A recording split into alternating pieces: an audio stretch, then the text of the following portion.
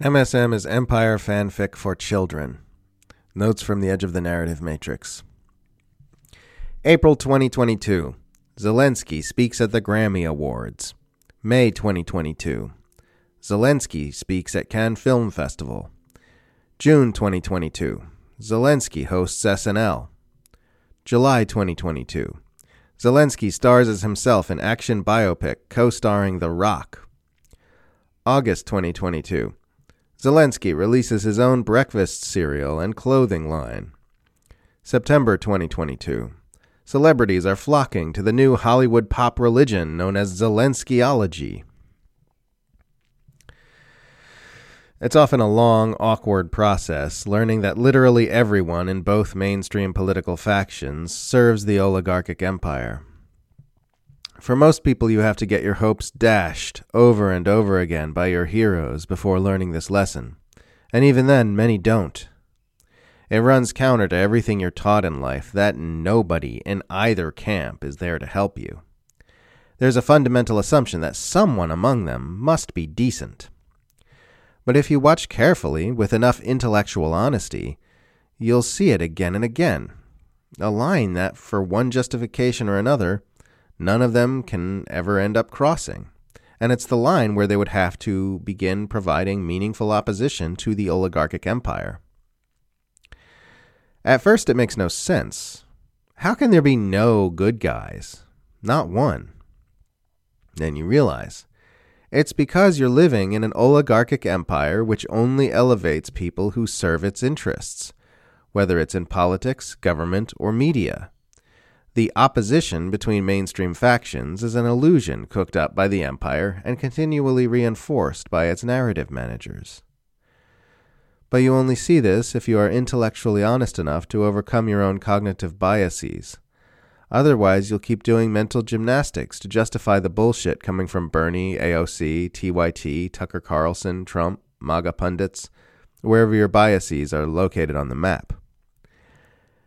And then when you see it, people accuse you of being an angry hater who doesn't have anything positive to say about anyone in politics or media, when really it's got nothing to do with being negative, but with your understanding that the machine always protects the machine.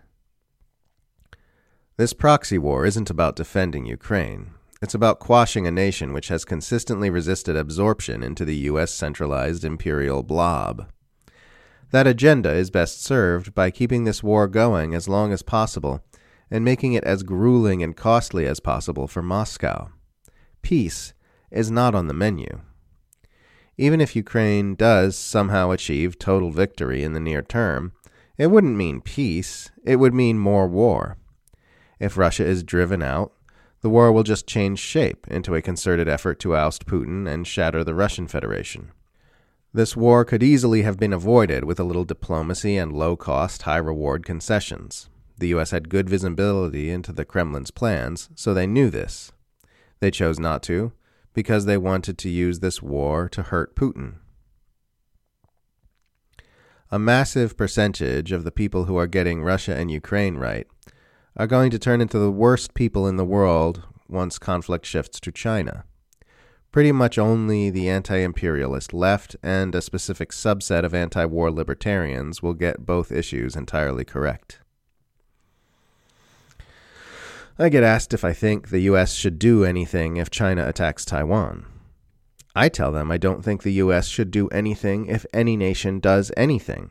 The U.S. is the very last nation on Earth that should ever do anything about any other nation. We don't talk enough about how disturbing it is that Silicon Valley megacorporations have just accepted that it's their job to help the U.S. win a propaganda war against Russia, and everyone's just going along with that like it's fine and normal.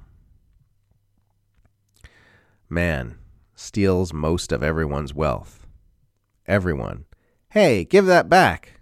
Man, you're all just jealous of my success. Can't believe empire managers have the gall to keep babbling about disinformation, even as they work to extradite a journalist to the United States to defend the empire's right to lie to us about its war crimes. I've met some cute kids in my time, but nobody's as adorable as people who think Assange can get a fair Espionage Act trial in the United States of America. I want to live in this idyllic fantasy world where the U.S. pours weapons into a foreign nation because it cares deeply about their freedom and orchestrates the military encirclement of Russia and China because it wants to protect the world from tyranny. The mainstream news media is empire fanfic for slow kids.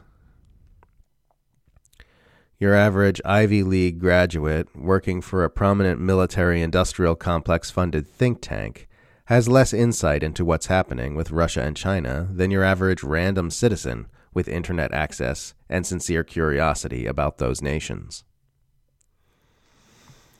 People who've escaped abusive relationships with bitchy, vindictive, passive-aggressive manipulators have a natural advantage when it comes to deciphering the malevolence of the U.S. empire.